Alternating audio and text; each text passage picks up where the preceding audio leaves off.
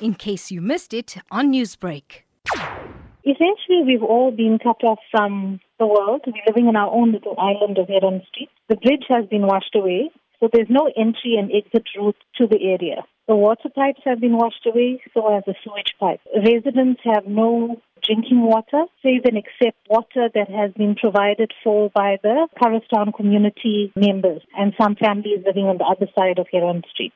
Can you paint a picture exactly of what your house looks like right now?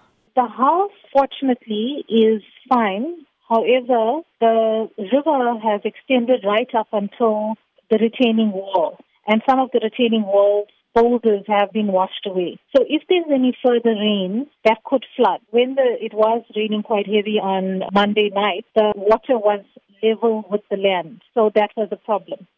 Have you or anyone in your community contacted the municipality for assistance? Numerous times. My husband has been on the phone, I think, over 16 to 20 times with different departments, water department, electricity department, disaster management, you name it. He has been in contact with many departments. All of them tell us that they've been inundated with calls. When we had called the disaster management team on Monday night, when the neighbor's property was collapsing and the river had been taking everything away, we were told that unless the water is above waist level or up to shoulder level, we will be unable to assist you.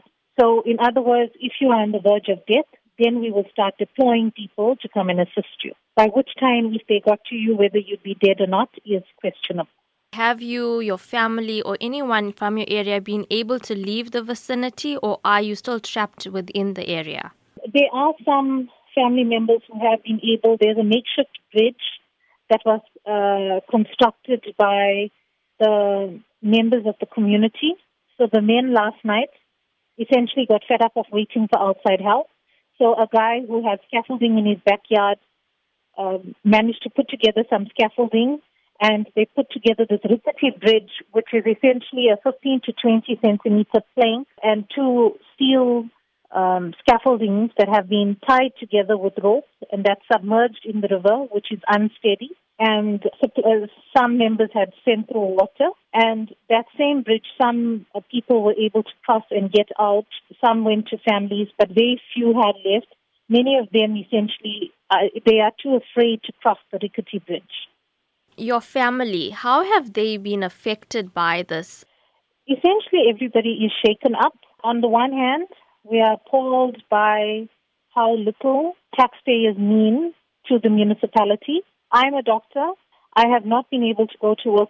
My daughter is a year old, sometimes has a bottle, unable to use clean water to make a bottle for her.